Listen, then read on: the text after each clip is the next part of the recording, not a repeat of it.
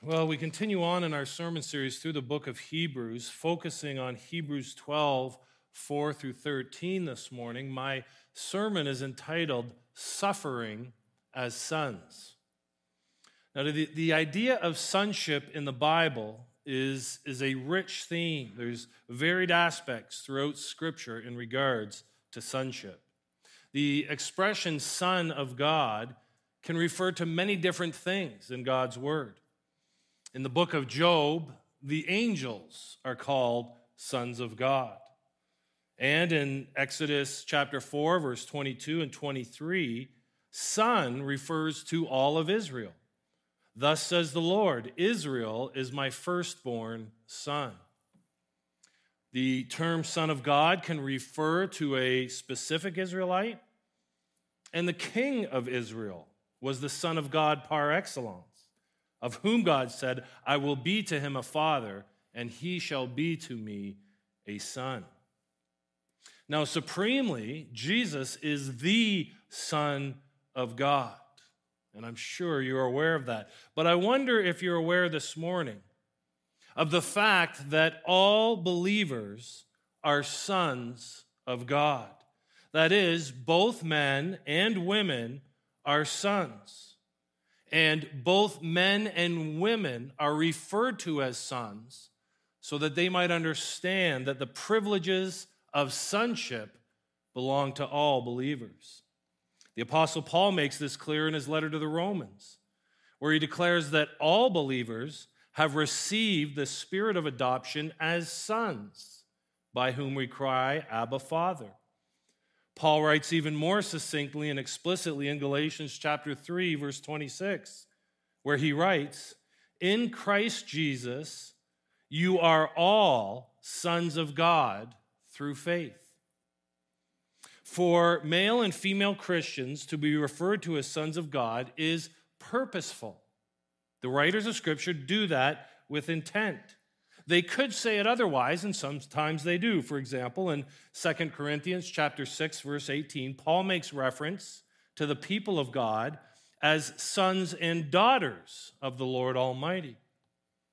But sometimes believers, both male and female, are referred to simply as sons. So what is it for all believers, both men and women, to be sons of God? Well, in ancient cultures, only sons were legal direct heirs of a family. And when an author refers to both men and women, believers, as sons, he's reminding all believers of their status as those who receive the inheritance. Women and men, as followers of Christ, are equally privileged and equally valued as co-heirs of a full inheritance in Christ. Now, as the author of Hebrews continues to encourage God's people to endure, he does so leveraging their position as sons of God, speaking to both men and women believers in a way that's intended to stimulate and strengthen them so that they can endure in suffering. Let's keep that biblical view of sonship in mind as I read the passage again this morning. Hebrews chapter 12, verse 4 through 13. In your struggle against sin, you have not resisted to the point of shedding your blood. And have you forgotten the exhortation that addresses you as sons? My son, do not regard lightly the discipline of the Lord, nor be weary when reproved by him. For the Lord disciplines the one he loves and chastises every son whom he receives. It is for discipline that you have to endure. God is treating you as sons. For what son is there whom his father does not discipline? If you are left without discipline, in which all have participated, then you are illegitimate children and not sons. Besides this, we have had earthly fathers who disciplined us, and we respected them. Shall we not much more be subject to the Father of spirits and live? For they disciplined us for a short time as it seemed best to them, but he disciplines us for our good, that we may share his holiness. For the moment, all discipline seems painful rather than pleasant, but later it yields the peaceful fruit of righteousness to those who have been trained by it. Therefore, lift your drooping hands and strengthen your weak knees, and make straight paths for your feet, so that what is lame may not be put out of joint, but rather be healed. The main idea from this passage is that endurance, and enduring specifically in hardships and suffering, is encouraged by and accomplished through a biblical perspective of suffering. Now, as we locate ourselves in the text, remember that in chapter 10, verses 19 through 25, we were admonished to hold on to our faith, to endure. And then in chapter 10, verse 26 through 31, we were warned not to fall away. We must endure. And in 10:32 through 39, we are exhorted to remain confident and to endure until the end so that we might receive final salvation. The heroes of faith in chapter 11 illustrate persevering faith, endurance, and faith that leads to final salvation because they believed in God's promises, believing in the midst of their own suffering that what he had promised would come to pass. In 12 verses 1 and 3, Jesus is presented as the supreme exemplar of faith, and we are reminded that the race must be run with endurance until the end. So with this idea of enduring faithfully in our minds, let's focus in on enduring through suffering. And that's where we start this morning. Point number 1, their suffering, verses 4 through 8.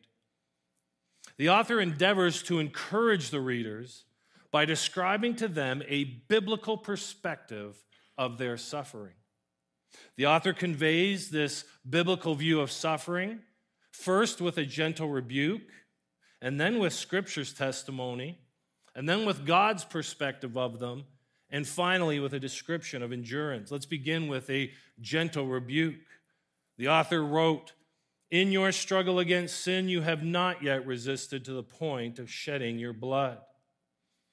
Now, commentators agree that in line with what the author of Hebrews is arguing in this section of the book, this struggle against sin points to this struggle to endure in the midst of suffering. The struggle against sin is an internal struggle, and certainly apostasy is in view, the sin of apostasy, and yet all sin that they might commit is in view.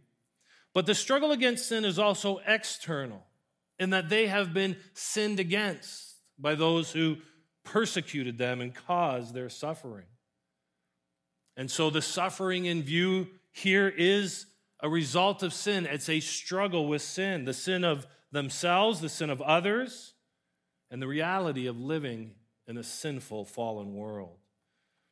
Now, the author has already acknowledged that these people have suffered a great deal, Hebrews 10:32 through 34.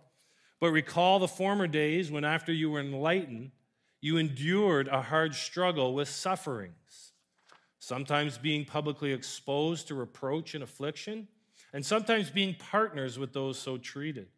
For you had compassion on those in prison, and you joyfully accepted the plundering of your property, since you knew that you yourselves had a better possession and an abiding one. However, they are reminded now that they have not suffered as much as some of God's faithful. Some of them we read about in chapter 11. They were stoned, they were sawn in two, they were killed with the sword. They haven't suffered like that, not yet. Nor have they suffered like Jesus, who entered once for all into the holy places, not by means of the blood of goats and calves, but by means of his own blood, thus securing an eternal redemption. Now, their suffering is significant, but there are worse cases. The question is, will they endure lesser suffering? Now, the author obviously raises this idea to encourage them to endure. And that's part of the point of chapter 11. These people could do it, so can you. Some of them have done it through worse conditions, and so you can do it through this one. The author then draws their attention to Scripture's testimony in regards to suffering. Specifically, he quotes Proverbs chapter 3, verse 1 and 2. My son, do not regard lightly the discipline of the Lord, nor be weary when reproved by him. For the Lord disciplines the one he loves and chastises every son whom he receives. The community must remember that God regards them as children, as those who are sons, as those who are entitled to all the benefits and all the privileges of sonship. That's the testimony of Scripture. And further, the testimony of Scripture is that suffering for the child of God is fatherly discipline. Divine discipline and sonship go hand in hand. There's a close connection between being God's sons and suffering. Now, as we consider this encouragement to endure through the testimony of Scripture, can we just pause for a minute? Can we consider this connection between suffering and sonship generally? Hebrews chapter 2, verse 10. A lot of months ago, we considered that. It says, "For it was fitting that he, for whom and by whom all things exist, in bringing many sons to glory, should make the founder of their salvation perfect through suffering." As we consider our own status as sons of God, and as we consider our own suffering, let's not forget that it was the suffering of the Son of God that saved us. It was the suffering of the Son of God which gave us access to God. And it was the suffering of the Son of God which brought many of us to glory as sons. You see, our suffering is not salvific, but his suffering was. Jesus, in his substitutionary death, absorbed the punishment for sin that we deserved. He suffered for our sins. And we are brought to glory as sons of God when we acknowledge that our sins were the cause of his suffering, when we believe in him and believe in his death and resurrection, and when we entrust ourselves to him and his suffering on our behalf. You may be here this morning or listening online, and you are not a believer. And you may be very interested this morning in what the Bible says about suffering and hardship. It's a very common question of unbelievers. What is the deal with suffering? And it seems that one of the ways that God reaches us in our unbelief is through suffering. Famous author C.S. Lewis wrote that God whispers to us in our pleasures, speaks in our conscience, but shouts in our pains. It is his megaphone to rouse a deaf world. Perhaps your suffering or the suffering of someone you love has got your attention, and you want to know what God says about suffering. Well, understand this morning. The most important thing that God says about suffering in all of his revelation is that the suffering of his Son, Jesus Christ, is the only means of salvation. It is only in the name of Jesus we are saved, and it's only by the blood of Jesus that we are saved. Could I suggest to you this morning that even before you deal with your own suffering or the suffering of someone you love and what the Bible says about that first you deal with the suffering of Jesus, the Son of God.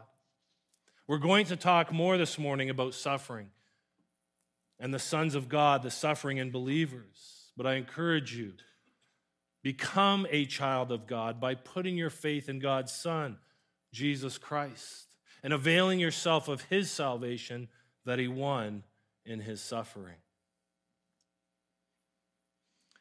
Now, returning to Scripture's testimony, we see from the author's quoting of Proverbs that God sees believers as sons and daughters entitled to the blessing of sonship. That is Scripture's testimony of those who suffer. But what about God's perspective? What's God's perspective of them and their suffering? Well, God's perspective on the suffering of his children becomes a full frontal assault against our predisposition to see suffering as God's punitive actions against us. Don't we often see our suffering as us being punished? That's how we're inclined to believe when we suffer. For the sons of God, for those who have come to God through Jesus, suffering is not a punishment. It is discipline.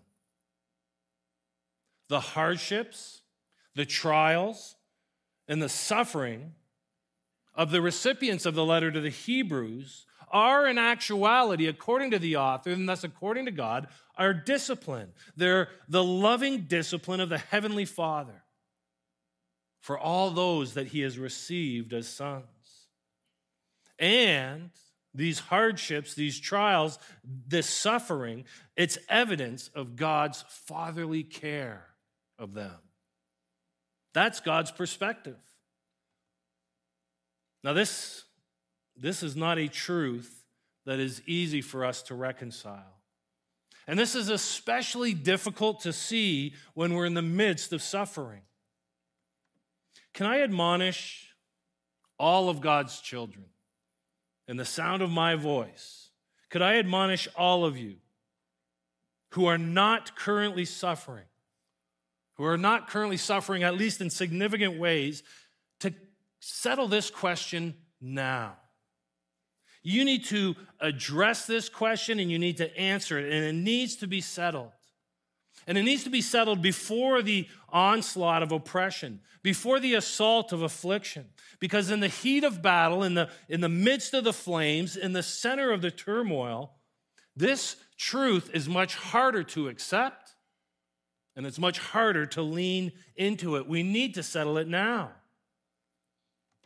If I am a child of God, if I am a son of God, my suffering is God's loving, fatherly discipline.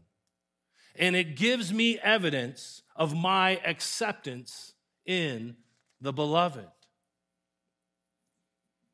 But Pastor Jude, it doesn't feel like love. Well, it is, and you need to settle it now. Pastor Jude, it doesn't feel like the actions of a good father. Well, it is, according to Scripture, so settle this question now. Pastor Jude, it seems more like rejection. It can't be acceptance, can it? Yes, it can, and it is.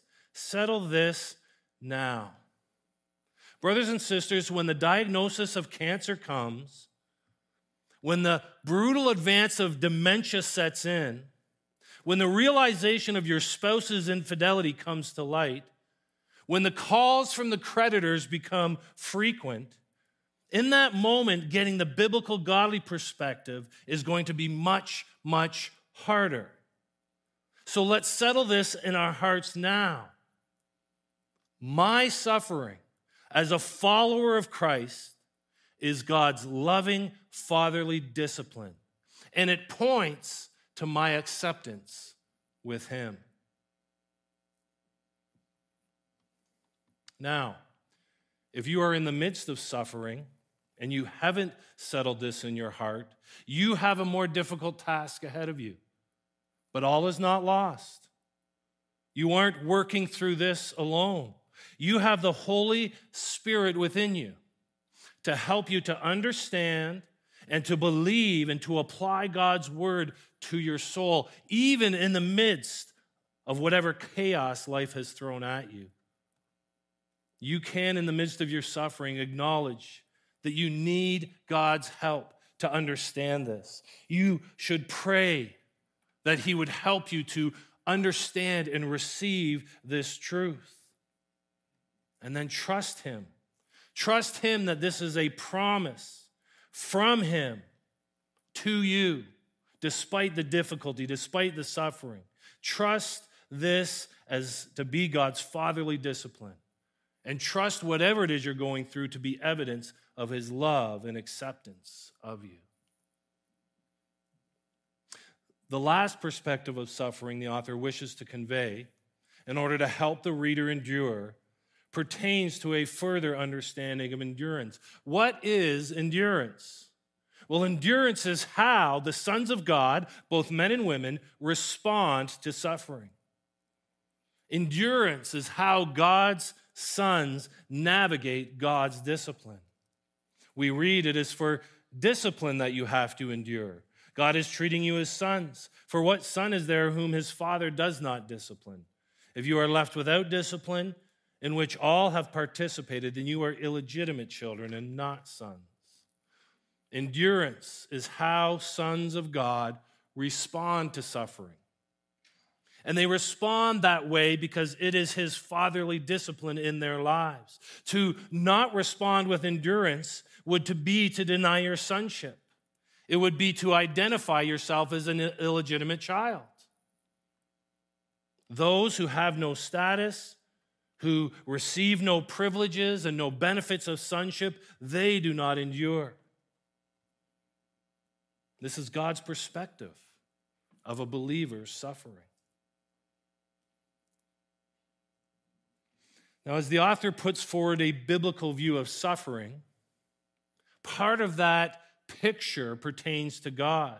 Point 1 was a biblical view of a believer's suffering. Point 2 is a biblical view of God in the midst of suffering. Point number 2, their God, verse 9.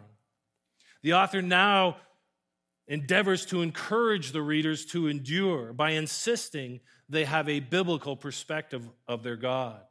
Verse 9, besides this, we have had earthly fathers who disciplined us and we respected them. Shall we not much more be subject of the Father of spirits and live? Now, in our day and in our age, I think this statement might generate much more frustration and confusion than ever. You see, those who perceive their fathers as good and godly, those who respected them and respect how their fathers raised them, they can work out this analogy fairly easily. They look to that father who disciplined them in a godly way, and they give him in their minds and in their hearts a certain amount of respect and a certain amount of honor. And they understand that the sovereign God of the universe is perfect in holiness. And they understand that he has been discipling them in a loving, fatherly way. And so they can see their own earthly fathers whom they respected and honored. And then they can look to the Father of spirits, the Almighty Lord of all, and understand that he is worthy of so much more respect and honor. And that's the biblical perspective of God that the author of Hebrews is giving us, that we must respect him and honor him. For them, this might not be difficult, but this analogy is much more difficult for those of you who do not and did not respect your fathers. And perhaps your father abandoned you, or abused you, or neglected you. If that's the case, then respect might be the last impression you would have towards your father. And so how do you gain this perspective that the author is encouraging? How do you gain this perspective that will help you endure? I hope you want to have it, but how can you get there? Well, for those of you who had or have a difficult relationship with your father, if he wasn't a good and godly father, you can still get there by recognizing that God is not like your father by contrast. God the Father is perfect in every way. And so you can leverage this analogy in Hebrews by speaking to yourself this way. Even though I did not respect and find it hard to respect my father because of his sinful ways against me, I know God the Father is not like that. He is perfect in every way. Though I may not respect, or though I struggle to respect my own father, I can and should respect God, because even in my difficulties, I can see that he is loving me and affirming my sonship in Christ. You can speak to yourself that way. You can learn from this analogy as well. a proper perspective of God as one infinitely worthy of our respect, is necessary for a proper perspective of suffering, which we need in order to endure.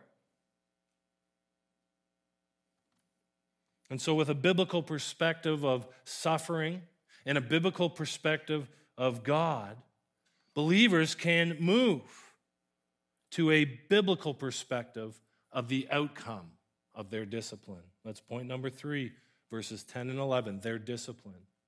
The author now endeavors to help the readers to endure by insisting that they adopt a biblical perspective of the outcome of God's discipline in their life.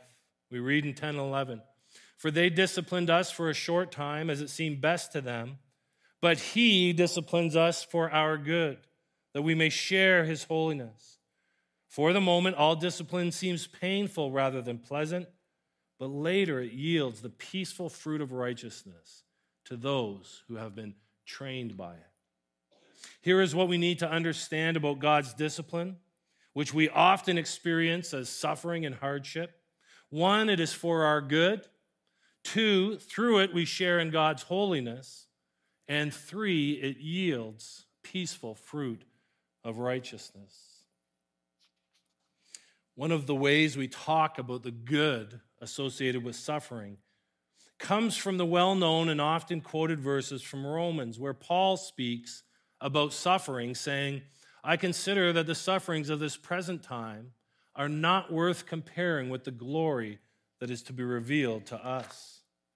And a little further on in that chapter, as many of you know, Paul says, "And we know that for those who love God, all things work together for good, for those who are called according to his purpose."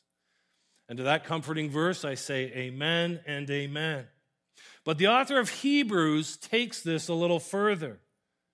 He isn't just suggesting that God will work in suffering for good. He is saying our suffering is for our good. That's a little bit farther, isn't it? These hardships, this suffering is working together for good, and they are for my good. Now, that's a crucial belief. My suffering is working together for good. My suffering is for my good. Even saying that and considering the reality of it is a bit difficult. It's one thing to say, God is working my cancer for good. It's another to say, my cancer is for my good. It's a bit more specific. It's a little bit rawer, and it leaves a little less wiggle room. My unemployment is working for good. My unemployment is working for my good. Can you feel the difference? There's a different weight to those two declarations, and it's not easy. And yet, this is the godly biblical perspective. And we need to conform ourselves to this truth. Before I move on, let me be clear about what I'm not saying. I am not saying, and I do not believe the Bible says, that the thing that causes the suffering is good. Cancer isn't good. Death isn't good. Dementia isn't good. Depression isn't good. I haven't said that. The Bible doesn't say that. But God works our suffering for good, and he works it for my good. And yet the thing that causes it isn't necessarily good. I've got to speed up here. The next facet of a biblical perspective of the outcome of God's discipline is that we share in his holiness. Sharing in God's holiness through his good discipline is an already not yet concept. Already in each moment of our lives, the discipline of the Lord is meant to transform us now as we are sanctified in our daily walk with the Lord. And through our growth in godliness, through our being conformed to the image of Christ, through our beholding the glory of the Lord and being transformed into the same image from one degree of glory to another, we are sharing in his holiness. However, there is a future not yet experience, an aspect to this holiness. We see both of these in 2 Thessalonians chapter 2, verse 13 and 14.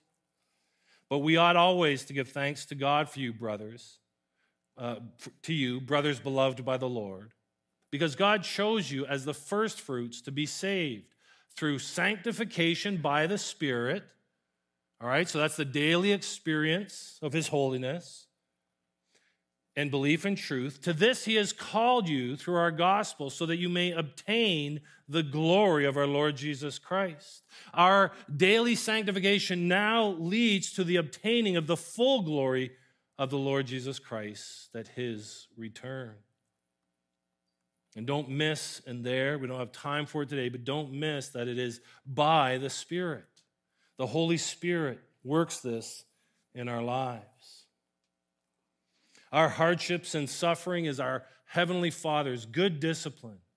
And that's the means that the Holy Spirit uses, that we might share in God's holiness, now in part and completely when the Lord returns.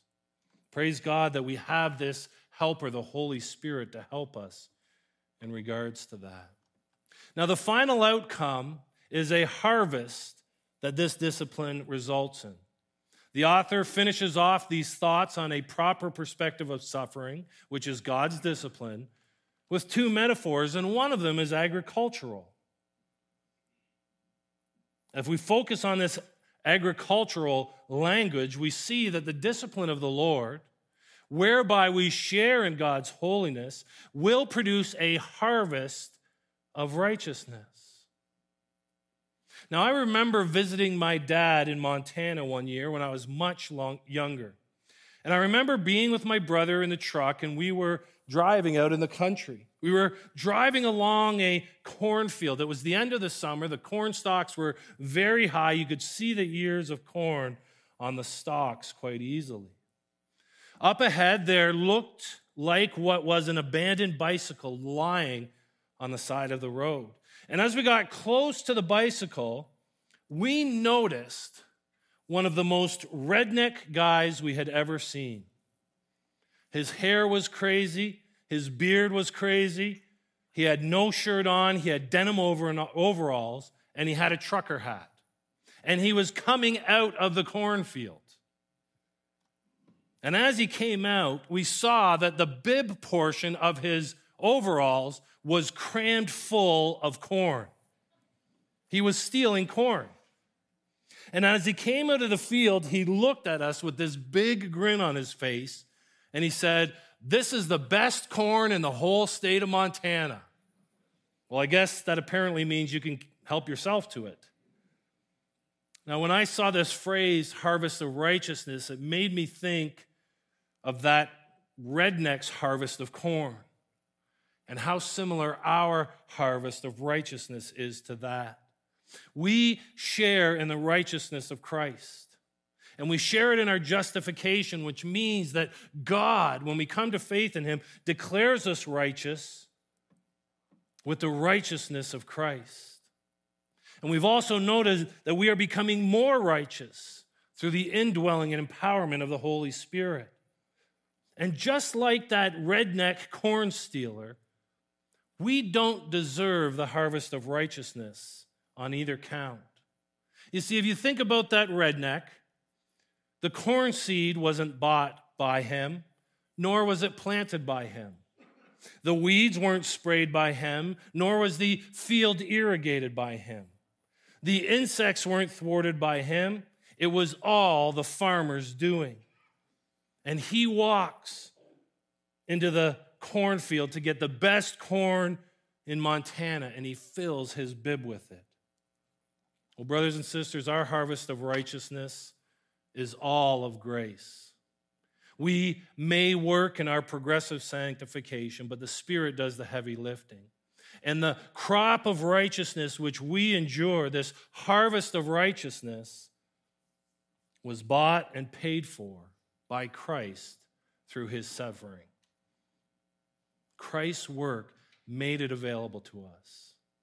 And it is the best righteousness, the only righteousness in the world. And praise God, we get to fill our bibs with it. Our suffering and our hardships are the loving discipline of a heavenly Father, and his discipline is for our good. And through it, we share in God's holiness, and it yields the peaceful fruit of righteousness. And that is something to rejoice in, even in the midst of suffering. Let's pray. Heavenly Father, we thank you this morning for your word. We thank you this morning for the work of Christ.